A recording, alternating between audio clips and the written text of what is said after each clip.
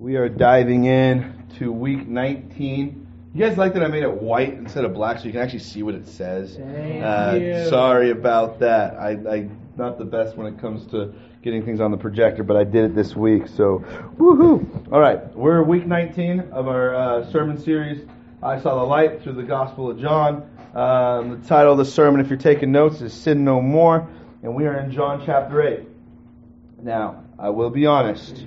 It took us 15 weeks to get through John chapter 5. Yeah, 15 weeks to get through John chapter 5. But we're in week 4 since then, 16, 17, 18, 19. Week 4 since then, and we've moved 3 chapters. So we're picking up the pace. But with picking up the pace, we're in chapter 8, and we're only going to get through verse 11 tonight. I did my notes differently than I've ever done my notes. I couldn't find my notebook. So how many of you guys have found the cool... It was invented, actually, I learned this on a trivia game. It was invented in 1978 by the company 3M. And they are about, 2.5 inches by 2.5 inches and whatnot. Post-it notes. How many of you guys have ever used Post-it notes before? Yeah, okay. Post-it notes helped me get through college. And I was like, wait, why can't they help me get through Bible study? So I put all my notes on Post-it notes in my Bible. It's crazy. So I'm not adding to the Word of God, just for anyone who got theologically scared there. No, it's just my notes. I'll take them out when I'm done. But we're in John chapter 8. And let me see your Bibles. I know Ryan already forgot his Bible. Ryan, I'm going to rebuke you from the pulpit. Is that okay? No, I won't do that. But Ryan's a stud. We love Ryan. Ryan brings his Bible every week. To both youth group and to this, takes a lot of notes, and so I know he is hurting more than I am hurting not having his Bible, right, Ryan? Yeah, all right, let me see your Bibles. I just want to see them. Okay, some smartphone Bibles, some regular Bibles. If you need a Bible, who would like just to hold a Bible tonight as we look? Okay, there's a few Bibles back there, and Ben's going to come back and grab them. Ryan would like to see one, if possible. John, I think there's one with a pink leather strap. You can give the little one with a pink leather strap to Ryan, because I think that's the only other one we have. Get your Bibles, turn in your Bibles to John chapter 8. When you get to John chapter 8, let me know by saying holla. And then when you're not there, or if you're not there yet, let me know by saying hold up. Hold up. All right, hurry up. Hurry up, Ryan. You forget your Bible, then you make me wait? Come on, man, high needs. All right, John chapter 8. Let's do this thing, guys. We're going to read, and then we're going to dive in to the message. This is what it says. But Jesus went to the Mount of Olives. Now early in the morning he came again into the temple, and all the people came to him, and he sat down, and he was teaching them. Then the scribes and the Pharisees brought to him a woman caught in adultery.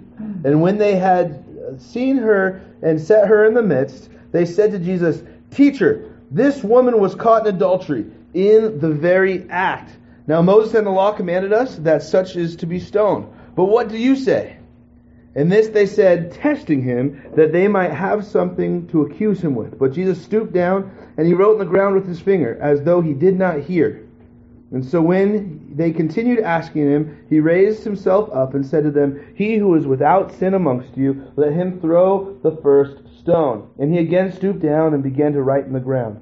And those who heard it, being convicted of their conscience, went out one by one, beginning with the oldest even to the last. And Jesus was left alone, and with the woman standing in the midst. And when Jesus had raised himself up and saw that no one was with the women, he said to her, "Woman, where are those accusers of yours? Has no one condemned you?" And she said, "No one, Lord." And Jesus said to her, "Neither do I condemn you. Go and sin no more." Dear God, I just pray that as we spend these next few moments looking at what your perfect word has to say, God, I pray that each and every single one of us would be impacted by what your word has to say. God, I pray that you would soften our hearts even right now, God, as we're just coming into this time of prayer before we look at your word. God, I pray that you would soften our hearts right now.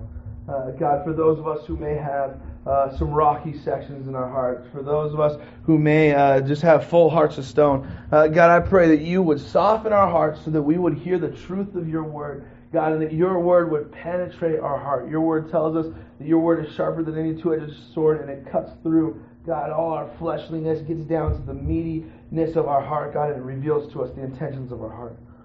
God, we pray that you would reveal that truth to us. God, that each and every single one of us would leave this place different than when we came. God, we pray that when we approach your word would inspire us, your word would encourage us, but God, that your word would challenge us. God, may we be challenged by what your word has to say. God, I pray that tonight none of these would be my words, but God, these would be your words. God, that you would speak through me. Anything that would be of me may fall on deaf ears or may not even be able to get it out of my mouth. But God, that your perfect word comes through. So God, we thank you and we praise you in your Son's wonderful and beautiful name, Jesus Christ. And all God's people said, amen. Amen. What we're going to do, guys, is we're going to kind of go verse by verse, because there's a lot in this story. I think if we were to go around the room and ask each one of you, what is one thing that stuck out to you, we'd probably get a lot of different things. And so we're not going to do that, even though that would be a fun exercise. But we're going to go verse by verse. We're really going to look at what God's Word has to say and what it has to speak to us. We're going to pick up in verse 3. Actually, no. We're going to pick up in verse 1. And then we're really going to start in verse 3. But it says Jesus went up to the Mount of Olives, and then he goes down into the temple. If you remember last week in chapter 7, we had what was the Feast of Tabernacles. It was a long hustle and bustle week. Everything was going on. Jesus was just trying to relax, so he goes up to the Mount of Olives, because how many of you guys know it's okay to relax? Okay? It's okay to relax, so Jesus does his relaxing and whatnot. Then he goes back down to the temple to talk to people, which is cool. And while he's in the temple, verse 3, it says this, and the scribes and the Pharisees brought to him a woman who was caught in adultery. And when they had set her in the midst, they said to him, Teacher, this woman was caught in adultery. She was caught in the very act. And now here's the thing. I want to paint a picture, but I don't want to paint this picture too much because we're at church. But here's the thing. How's it going, Pastor Dave? Hey, I just want to see how you guys. Everyone say hi, Pastor Dave. Love you guys. It was epic being upstairs in this great meeting we're having upstairs. Hearing you guys work. Thank you. Woo-hoo. Amen. Amen. So the picture I'm going to paint is kind of a crazy picture. Jesus is standing in the middle of the temple, so let's just use modern day lingo. Jesus is standing in the middle of the church and he's talking, okay? Most likely he's up preaching, okay? And he's teaching the people. And out of nowhere come all these scribes and Pharisees, and they're bringing a woman who they throw before Jesus, and they say, Jesus, this woman was caught in adultery. She was caught in the very act. And they throw that in there to really paint a picture. There's a very good chance that this woman was dragged from wherever she was, probably wearing very little clothing, if any, and thrown before the feet of Jesus in the midst of all the people. It says, when they had set her in the midst. So this is like the most humiliating situation that can happen to someone. They were caught in sin, let alone a sexual sin, and now they are being dragged and paraded in front of a bunch of people and then thrown at the feet of Jesus in the temple, completely unclean, completely unkept, in a place that is supposed to be clean.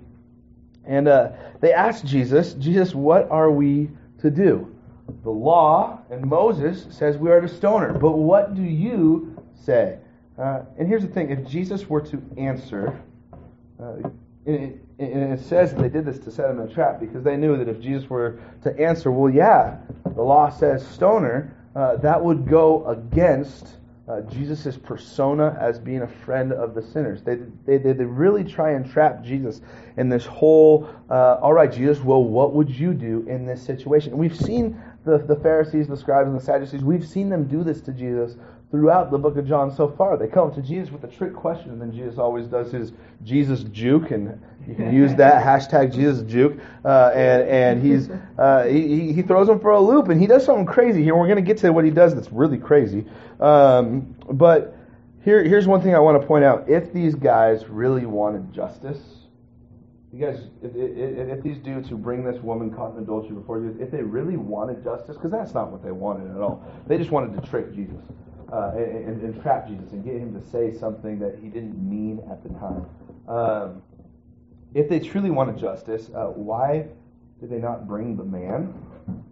Okay, I mean, it takes two to tango. So why wouldn't they bring the man? Why would they bring the woman? And many theologians and scholars have believed that the reason why they didn't bring the man was because this was a whole setup to begin with. That the man actually was just there so that all his buddies, his Pharisees, who were, look at this, we can even use this as an example, who were hiding behind the curtains, and then they pop out, they're like, "Ha, we got you!" And then the dude's like, "Haha, yeah, we got you." He throws on his priestly robes and is like, "Hey, now let's go drag her before Jesus." This was a setup, okay? And they set this girl up. And, I mean, that's terrible. And we could stop there and just spend hours talking about how terrible that is. And then it could lead us into a whole thing about how that kind of stuff still happens today. And women are being abused, women are being trafficked, and we could go down this whole bunny rabbit trail on this, and we'll save that for another time because we're going to touch on it through a few points in here. But these guys, they didn't care about justice. And so here's the mini sermon. We should be people who care about justice. Okay? Justice is a very important thing. But Jesus does something crazy. How many of you guys like it when Jesus does crazy stuff? Okay? Jesus, he's not the cool little flannel graph Jesus who was white with a cool brown beard, who was just walking around with some paintings he had the red sash, some paintings he had the blue sash, and he was just kind of like, ooh. Okay, no, Jesus was crazy at times, and he did some pretty crazy things, which is awesome, and I love that about Jesus. When they say, "Jesus, what should we do? What should we do? This is what the law says, what should we do?" What does Jesus do? He bends down on the ground, and he starts drawing pictures in the sand, and it says here, as if he did not hear them. Jesus is officially ignoring the Sadducees, the Pharisees, the scribes. He's just like, ignore fest, ready, go. And these guys are like, what on earth is going on? Well, here's the thing. It was a few thousand years earlier that God wrote using his finger in the stone, "Thou shalt not commit adultery." But now, a few thousand years later, God is having an opportunity to, once again, use his finger to write something down on the ground that is going to utterly change the history of salvation, the history of God's grace. So then the question, this is always fun. I always do this whenever I preach out of this section. I always want to ask people, well, what do you think Jesus was doing when he was down writing on the ground? Okay, so some people think doodling. I've heard someone say, yeah, he was drawing like smiley faces and stuff. Like, okay, cool idea. Anyone else got an idea? Ben? So he was like drawing pretty much, like think about it like this. He was writing letters, right? Okay. Wasn't he doing? Well, it just says he bent down and started putting his finger in the dirt. So it actually doesn't tell us what he was doing. So think about like the Ten Commandments. Okay, so we could have been writing the Ten Commandments. Very good, very good. What's another thing Jesus could have been doing? Anyone else want to take a guess who's playing tic-tac-toe? No? Okay, no one thinks he was playing tic-tac-toe. What's that? Against the chicken, yeah, because chickens walk in the sand, yeah. Well, I actually, as I was doing my studying, I saw that it was pointed out by a theologian that maybe, because we don't actually know, for all we know, he could have just been drawing smiley faces. But one theologian points out that he could be writing down something that was prophesied in Jeremiah chapter 17, verse 13. You guys don't have to turn there, but write it down and go look at it for yourself. But it says this in Jeremiah chapter 17, verse 13. It says, "O Lord, the hope of Israel, all those who forsake you shall be ashamed. Those who departed from you, they shall be written down in the earth, because they have forsaken the Lord and the fountain of the living waters." So, what this theologian suggests is, hey, he's writing down the names of those who had forsaken him, and he's writing down the names of those people who are standing there with stones in their hands. Just to go on a little bit further, verse 7, when it says, Jesus then gets up from the ground again, and he says, "He who is without sin amongst you, let him throw the first stone." The theologian J. Allen Blair actually properly translates the Greek here and looks at the tenses of the verbs in the Greek, and it actually reads this. And this is kind of crazy when you think about it. It says, "He who is among you without the same sin, throw the first stone." So Jesus kind of like messes with their minds a little bit. Did you say that was translation? Yes. What one? That is a more proper translation of the Greek, and that's by J. Allen Blair, who's a commentator and theologian. And so here's the crazy thing about this. Jesus now says, hey, who among you is without this very same sin? He's reading their mail a little bit. He's saying, hey, all you dudes, you guys all struggle with your sexual addictions. You all struggle with this, and that. Hey, who are you to cast a stone? And so it's kind of just crazy to see what Jesus does. Let's go back a little bit lest we get ahead of ourselves. But I heard it said one time in a commentary on this section of Scripture that right here Jesus gives us an example of what it means to be an advocate. How many of you guys know what an advocate is? Anyone want to give me a definition of advocate? Ryan, you raised your hand. You got a definition for me? Okay, you don't want to give a definition. Does anyone want to give it? What's that?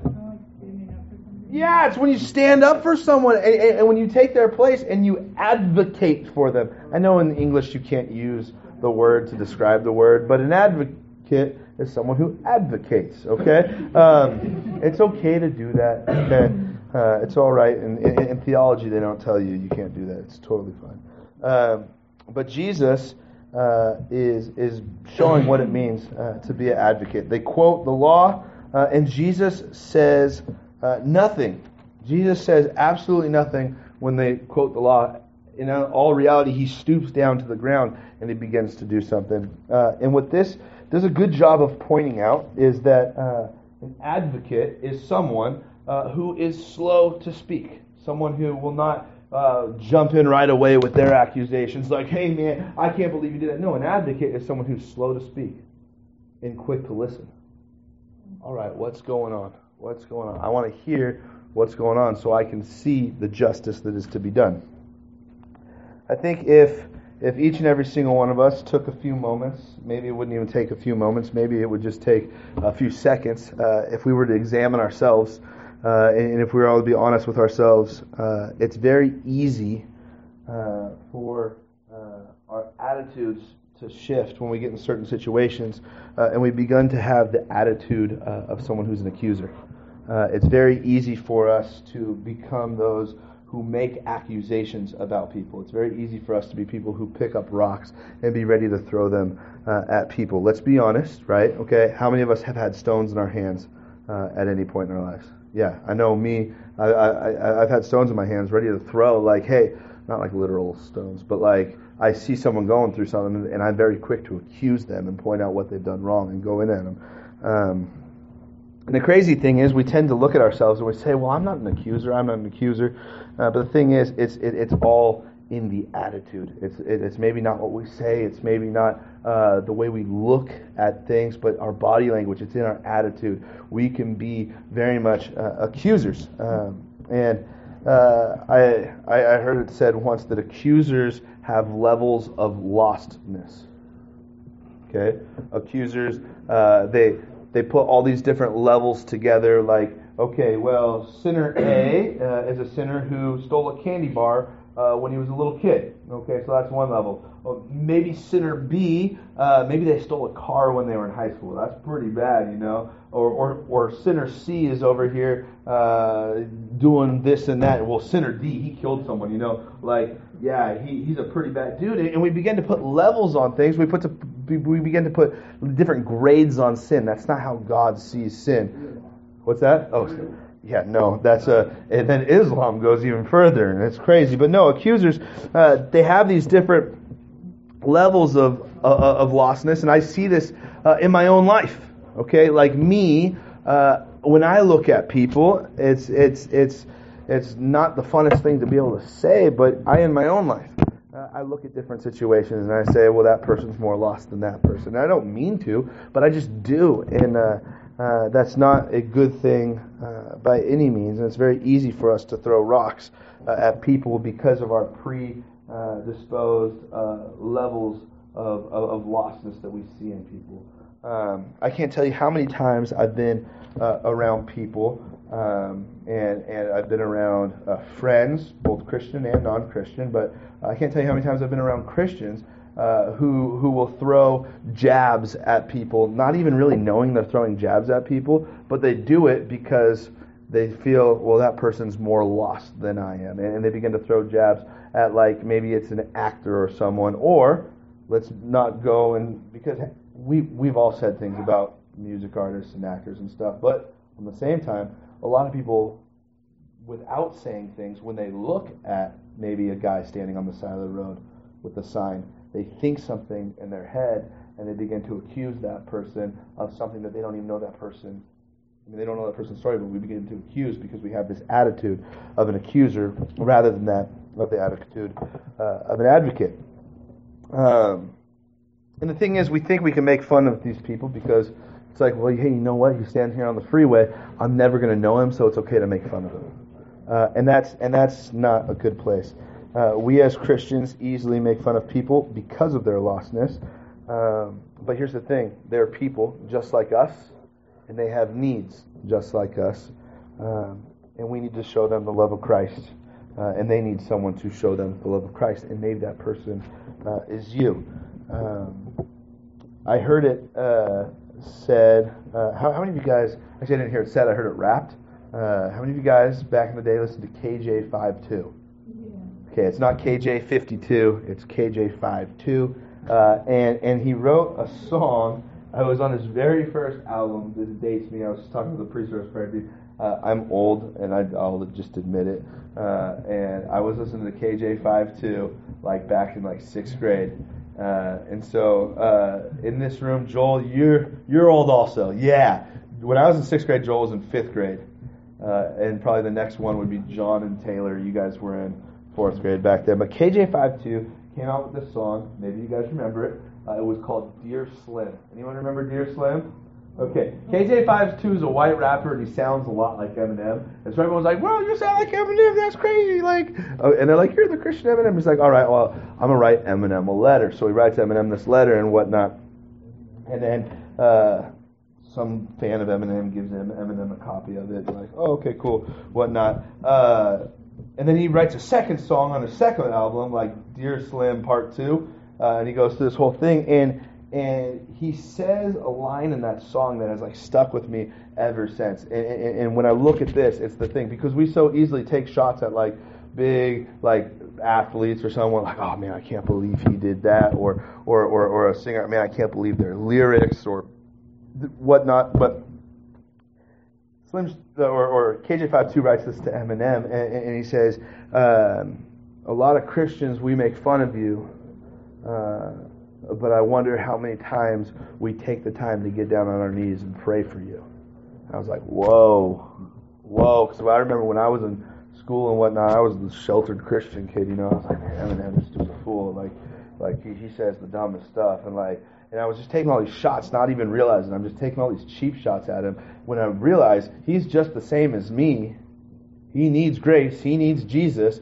And I take all these cheap shots, and then I realized, how often do we, as Christians, and I really want to address those of us who said, I'm following Jesus, because when you say you're a Christian, you've now put this thing on your back. I'm a follower of Jesus, and I am walking around as an example of Jesus. This is how Jesus would act. How many of us, when we are in public, we make fun of professional athletes, we make fun of professional music artists, we make fun of actors, we make fun of the person who's sitting in the booth just 6 booths over. How often do we make fun of those people?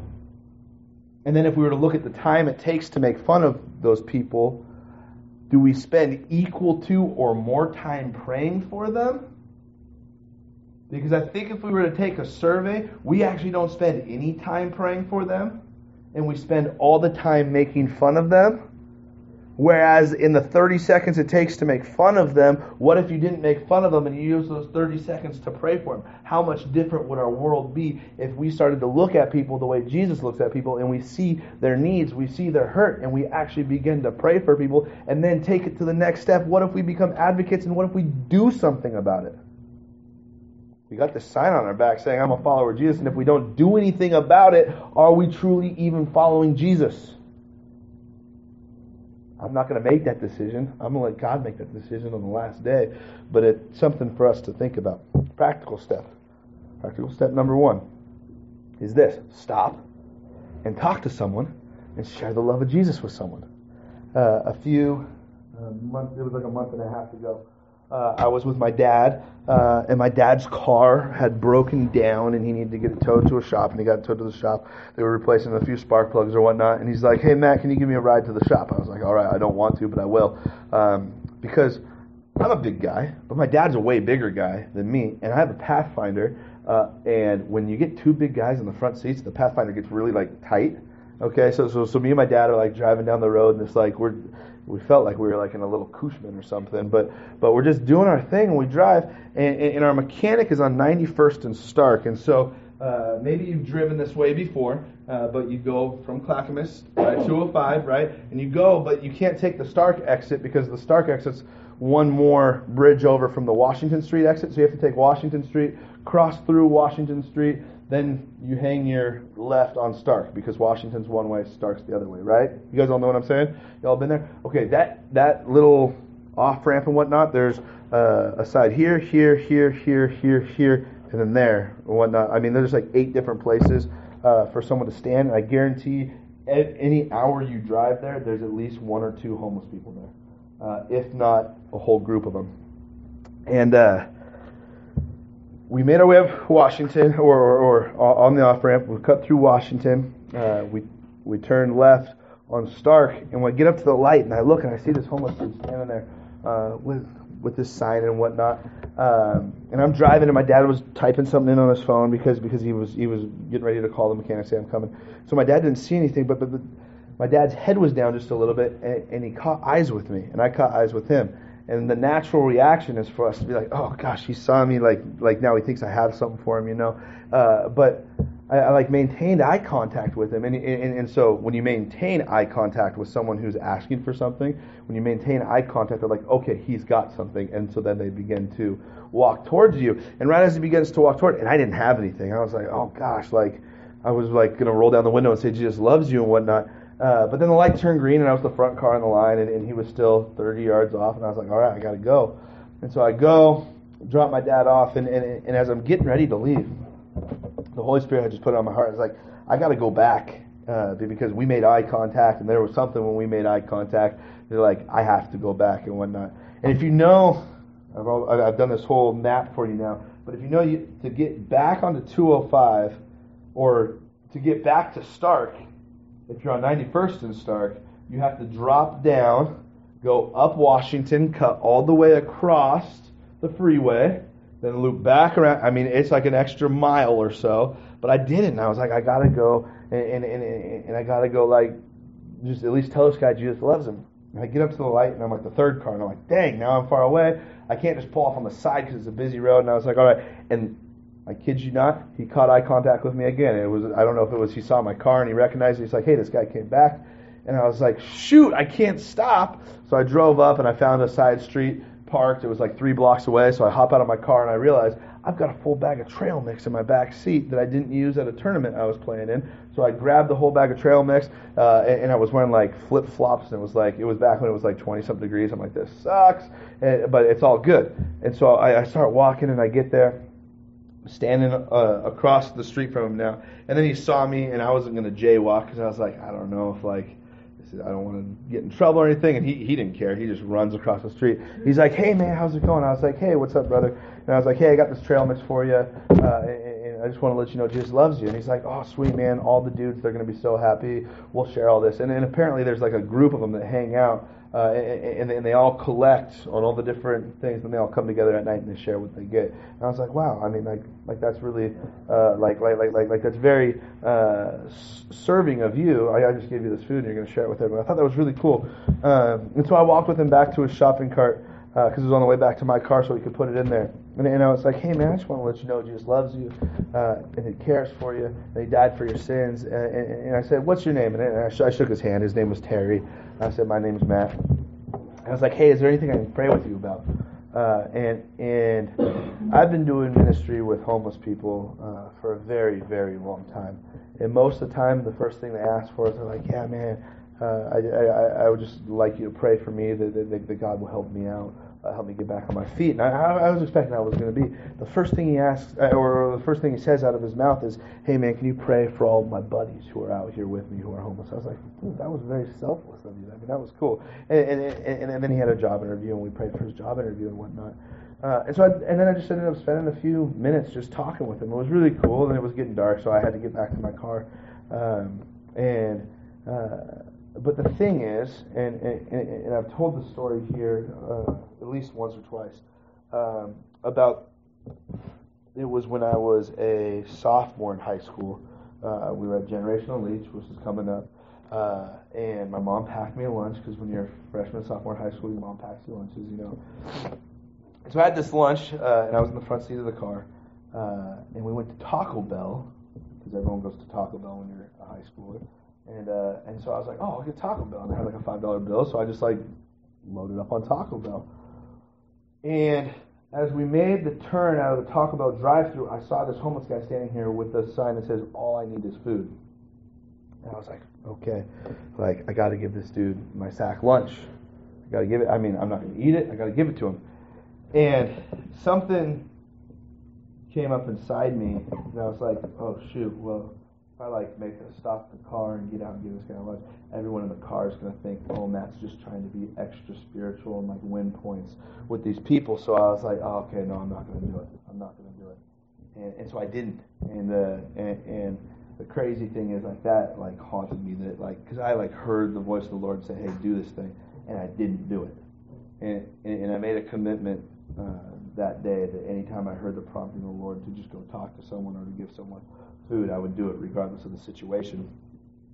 And the crazy thing, bringing this full circle, is that the intersection there of 205 and Stark, where I met Terry and did this thing, the Taco Bell is on the intersection of Washington and 205, just one block away. So from the very first time I rejected what I heard God tell me to do, now 8 years later, at the pretty much the exact same intersection, I was able to actually do it. And it was kind of this closure in my life. It was really cool. But the thing is, I just took the second to say, hey, you know what? I'm going to stop and talk to him. And did it change his life? I don't know. Did he have food that night? Yeah, he had some peanuts and M&Ms and raisins. I mean, is that sustenance? Yeah, I guess. But I was able to share the love of Christ with him, which is really cool. And so the question I would ask you guys, is our gospel big enough that it can welcome everyone?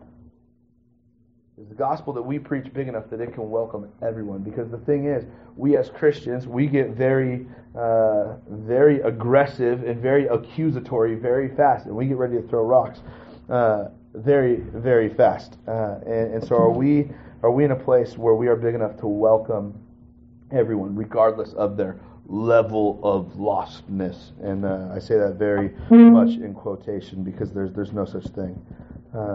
Are we willing to be at a place where we tell people you're welcome here, you're home here, your family here, you're loved here? And I believe that's where we need to be as a church. But even more so than a church, that's where we need to be as individuals. Because if we go to a church that's like that, it's still easy for us to be accused or just coast in the pew and not say anything, but just sit there staunch like, hey, this is cool, my church does this, so I guess I officially do this, so check that off the list. I don't actually have to talk to anyone. But no, this is where we should be as people, because this is what Jesus did. Jesus stooped down. He got in the dirt. He got in the mess, and he shares grace. And so the crazy thing about this is Jesus, I heard one pastor put it this way, and I said, if I ever preach on this again, I'm going to use this line because I thought it was really cool. But this pastor said, Jesus is the great leveler. And I was like, wow, that's pretty sweet. And because the thing is, even what Jesus is doing in this moment, he's stooped down on the ground and he's low, and then the accusers are standing tall with their rocks. Even just the way their body position is, their mannerisms show who's an accuser and who's an advocate. Jesus is down in the dirt, down in the dirty. These people are just standing all staunch and pompous, like, look at me, and their arrogance. And the thing is, Jesus preaches grace just with the way he even presents his body. And the Bible tells us they'll know who we are by our fruits. I mean, even the way we just present ourselves, our body language can preach the gospel to people. And I think that's something that's really key.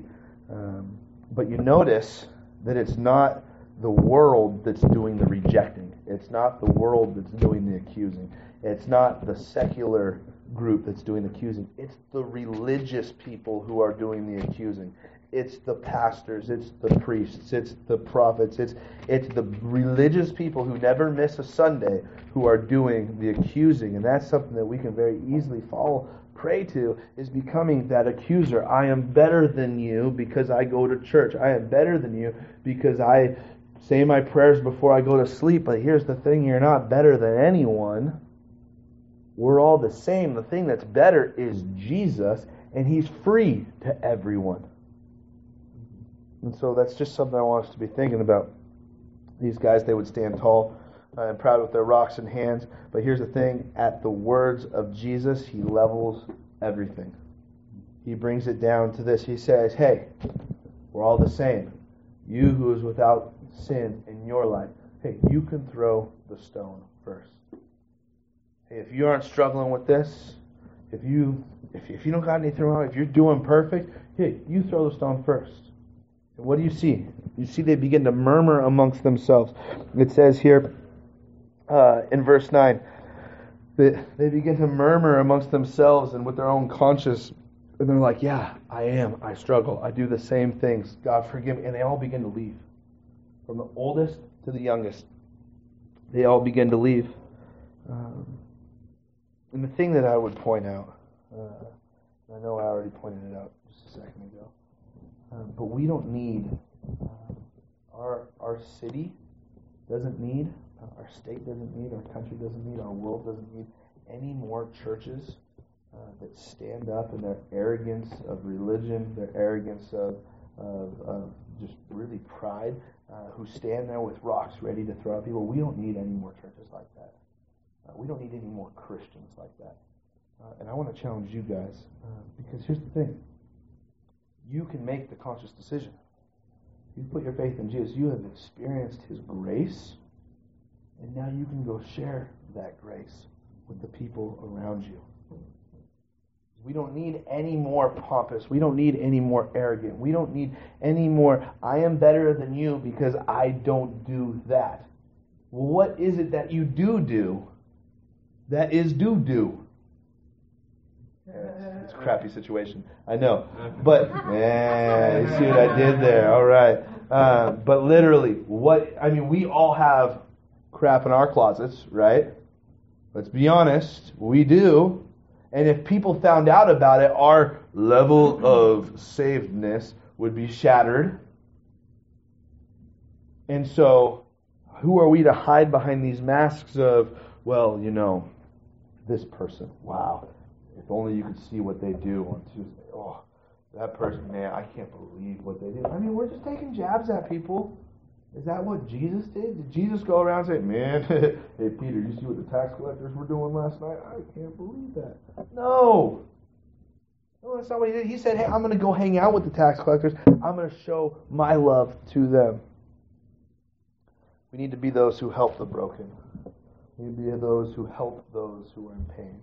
We need to be those who help those who are lost, those in need. We need to be helpers of them. We should not look away from them, look the other direction when we see them. Oh, I don't want to make eye contact because he might start walking to my car, turn my eyes the other way. No, we should be the people who run to those people. We see someone in need, we should run to them. We see someone broken, we should run to them. We see someone who is hurt, who is in need of someone to stand up for them, we should run to them and show them the love of Christ. Because if anything, that's what we are called to do. That's what we are called to do. When we say, I am a Christian, we are saying we are little Christ. We are ambassadors of Christ. We do what Christ does. And if we're not, we're liars. And what does the Word of God say about liars? That there's no liar will enter the kingdom of God. I'm not God. I don't make all those decisions. But here's the thing. I don't want to show up. When I die, I don't want to show up and God say, yo, Matt, what were you doing? You went around saying you were a follower of me. Yeah, you preached. And sometimes, Matt, you actually preached all right. But then what you did with your life did not reflect what you taught. Oh, you remember that time, Matt, when you saw that person in need and you looked the other way because you didn't want it to mess up your day? I mean, that would be the most heartbreaking thing, to show up and have God say those things. I mean, I want to show up and have God say, well done, my good and faithful servant. I want to make the most of every single opportunity. I don't want to be the person who's standing there who sees Jesus and like, hey, what's up, Jesus? Jesus just stoops down on the ground and starts writing every time I failed him. That's not the kind of person I want to be. That's not the kind of follower of Christ I want to be. That's not the kind of representation of Christ that I want to be. The church is a place that should be a hospital where people who are hurt, people who are broken, they can come and they can receive health and wellness.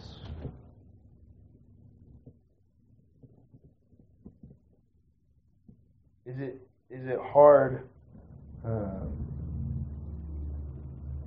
Is it hard to think of a place where all God's followers, everyone who says they're Christian, well, this is who they were? To me, it's hard to think of a place where everyone's like, hey, let's be an advocate. Let's be someone who helps those who are in need. Because we just don't see that. We don't see that in America. We're blessed here at Hillside. We do a lot. Can we do more? Yeah, we can do a lot more. Each one of us. I know most of you. Some of you are new, and I don't know you well, but I know a lot of you well, and I know a lot of you guys. You guys are like this. You're like, hey, I want to help those who are broken. I want to help those who are hurting. And I think that's awesome. I think we need to continue that. When we see people who are hurting, when we see people who are going through hard times, we should be the people who seek to defend them. We should be the kind of people who seek to believe the best for them. We see someone who's down and out on their luck.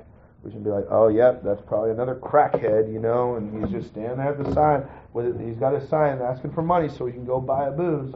I mean, how many of us we think that? I mean, it's real. I mean, that's how we think. I don't know why that's how we think. I think it's because somewhere in our fallen state, we're just prideful, we're just arrogant, we are accusers. That's just how we are. We like to pick up stones. Why? Because it's easy? No. I mean, have you ever picked up a big stone? It's actually heavy. It's hard. It's a burden to be an accuser. And Jesus says, hey, lay down your burdens. Take on mine. Because mine's easy. You see, it's actually easier to be an advocate than it is to be an accuser, but we get so caught up in the accusingness that we forget how easy it is just to love people. And I think God's Word challenges us to love people. To love people. It says, love the Lord your God with all your heart, with all your soul, with all your strength. And then, love your neighbor as yourself. Here's the thing. You get a little bit green on you. We all share the same earth. Ooh. So we're all neighbors. And love your neighbor as you love yourself. But when we don't, we're not following God's commandment. 1 John tells us, hey, if you love me, you will do my commandments. And then it throws the tagline just because God does this to us. He says, and my commandments are not hard. God tells us it's not hard to love Him and love people. But when we say we love God, but we don't love people, then we don't love God because we are liars. You can't pretend to love God. You can't pretend to be a Christian. You can't pretend to do all this while you flat out reject and deny the fact that there are people who are dying, people who are broken, people who are hurt, who need Christ. If you just turn the other way, are you truly a follower of Christ if you just look the other way? I told you I'm not going to make that decision. That's God's decision to make. And I know that if you confess and believe, you're saved. I know, but the thing is, James tells us that faith without works is dead. We got to put some action behind what we believe. I know it's not the works. I know it's not the law. I know none of that's what saves us. It's grace that saves us, but we got to put some action behind what we believe. I liken it to this. There's a lot of people today and in the past few weeks and maybe even the past few months who have welled up with this sense of pride. We are the 12th man. They're like, oh yeah, my Seattle Seahawks, they're doing good. They're going to the Super Bowl. Yeah, Seattle, woohoo! I am a Seahawks fan. And most of these people I've talked to who say they are Seahawks fans, I say, oh yeah, you remember Sean Alexander and Matt Hasselbeck? And they're like, no, who's that? Is that a coach? I'm like, no, you idiot. That was your quarterback and running back who brought you to the first Super Bowl you went to. But you don't know who they are because you are a bandwagoner. Are we bandwagon Christians who are just like, hey, yeah, you know, God sounds good. Helping people doesn't. But God sounds good. No, that's not what we're supposed to be. He wants us all in. He wants us, Revelation 3 says, hey, I don't want you to be lukewarm. I'd rather you be hot or cold. Because if you're lukewarm, you're disgusting, and I'm going to spit you out of my mouth. I want to have God spit me out of His mouth. Being an advocate, being someone who stands up for those who are in need, someone who stands up for those who are lost, someone who stands up for those who are hurt and for those who are broken, that's what it means to be a Christian. Because that is what our Savior did, that is what our Savior was, and that is what our Savior is continuing to do through us when we do this. When we stand up for people, when we say, hey, I'm not going to throw the stone, I'm going to stoop down, I'm going to get in the dirt, I'm going to get in the disgusting with you, and I'm going to be there to help you. That's what it means to be a follower of Christ. You can be the smartest person when it comes to the Bible. You can have the entire Bible memorized. You can do it like you could know everything, but 1 Corinthians 13 tells us that if you know all those things, you speak with tongues of men and angels, you prophesy, your faith is so strong that it can move mountains, but if you don't have love, it's nothing. It's nothing, and we need to be people who love. Jesus didn't come as an accuser. He says to her, hey, woman, I don't come here to accuse you. Your accusers are gone. Go and sin no more. Here's the thing, guys. She experienced grace that day. And I don't know about you, but I definitely know about me, because I know me better than anyone knows me. And I remember when I experienced grace for the first time. And I remember times I've experienced grace since then. And here's the thing, we have that opportunity to extend grace to people. Because it's grace that saves. Law doesn't save, religion doesn't save, legalism doesn't save, being a good person doesn't save. Grace is what saves. Grace and grace alone. And God's Word says, freely has it been given to you, and freely you receive, so now that you have received, you freely give. God didn't have to give you grace. God didn't have to give me grace. But He did. Now I know it, and I want to live in it. And since He's given it to me freely, now I freely give it wherever I go. And if that's not who we are as followers of Christ, reality check. Reality check time. You heard it said, check yourself before you wreck yourself. We're going to change that up. This is on the spot. It's not in my notes. We're going to change it up. Don't check yourself before you wreck yourself. If you're claiming to be a follower of Christ and you're not living for Him, check yourself before you heck yourself. How about that? Yeah? Yeah, write that one down. Because that's real. It's real. It's easy to fake it and end up on that day you die and you realize, wait, what am I doing down here in the flames?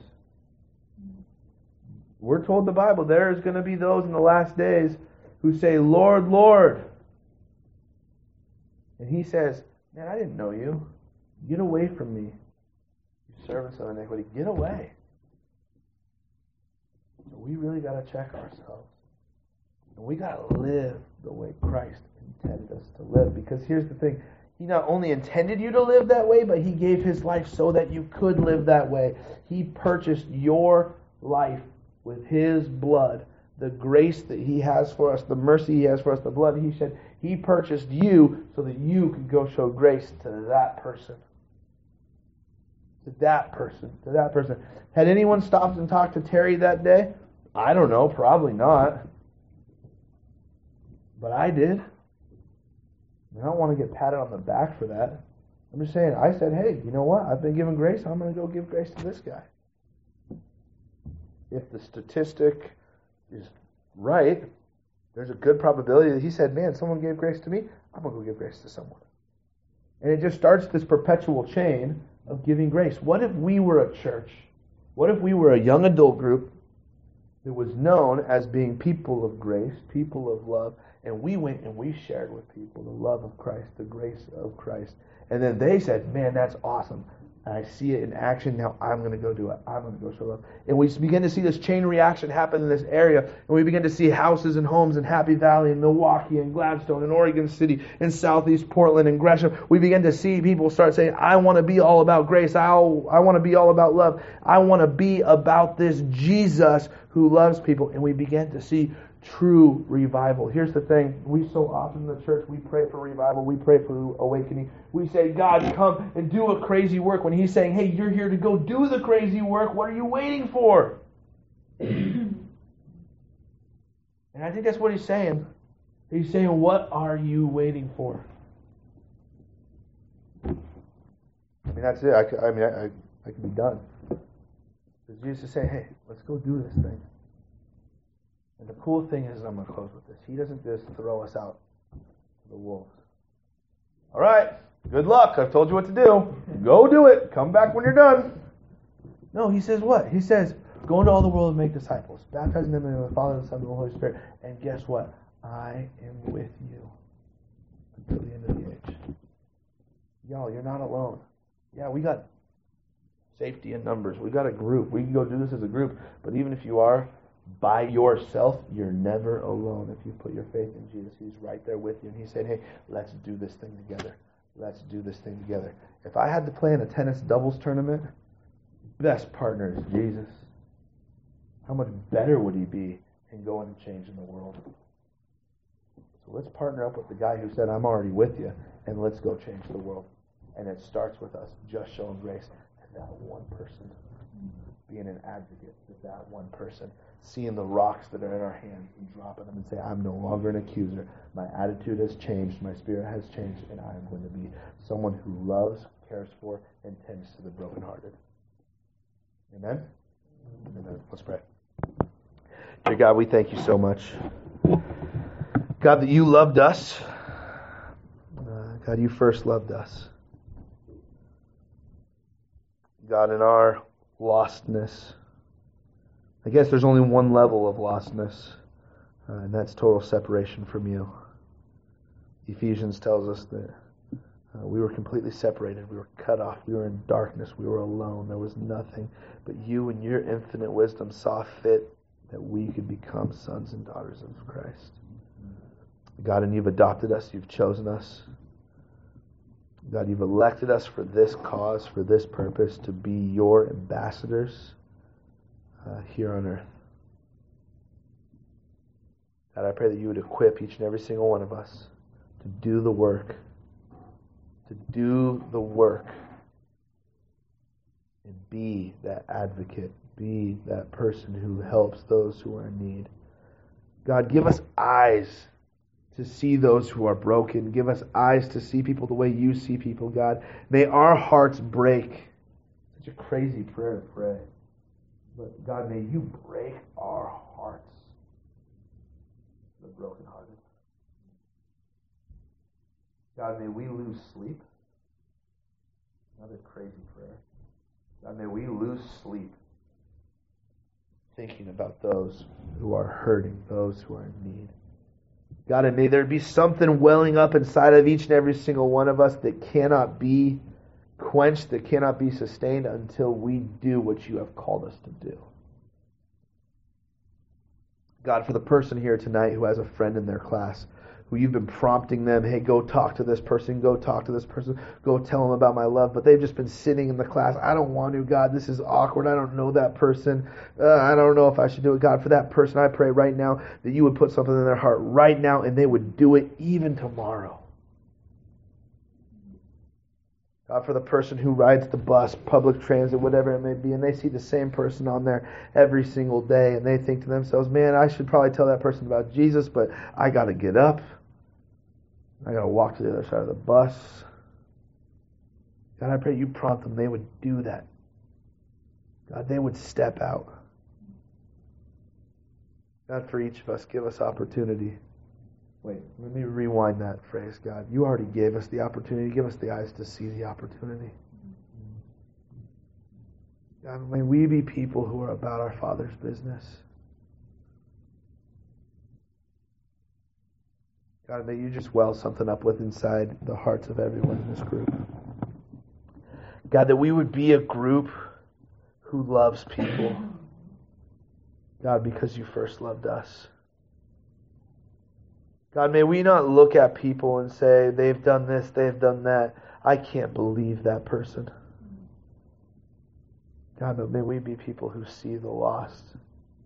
God, we carry the hope inside of us, and may we share the hope. God, forgive us when we sit in booths and restaurants as we watch TV or we look at Twitter and we see a celebrity or we see an actor or an athlete and we make fun of them. God, forgive us for that because you would never make fun of them. God, you died for them. Who are we to laugh at the person you love and you gave your life for? God, I pray that you would continue to do a work in our heart. God, for some here, even as I prayed before the service, you would soften our hearts. God, I never pray that before a service. You know that, and this group knows that. Maybe there was someone who was thinking, man, why is he praying that? God, I pray that heart would have been pulverized and softened so much, God, that when they hear this word tonight, God, that is coming from you, God, it would do something in their heart. God, and our hearts would be changed.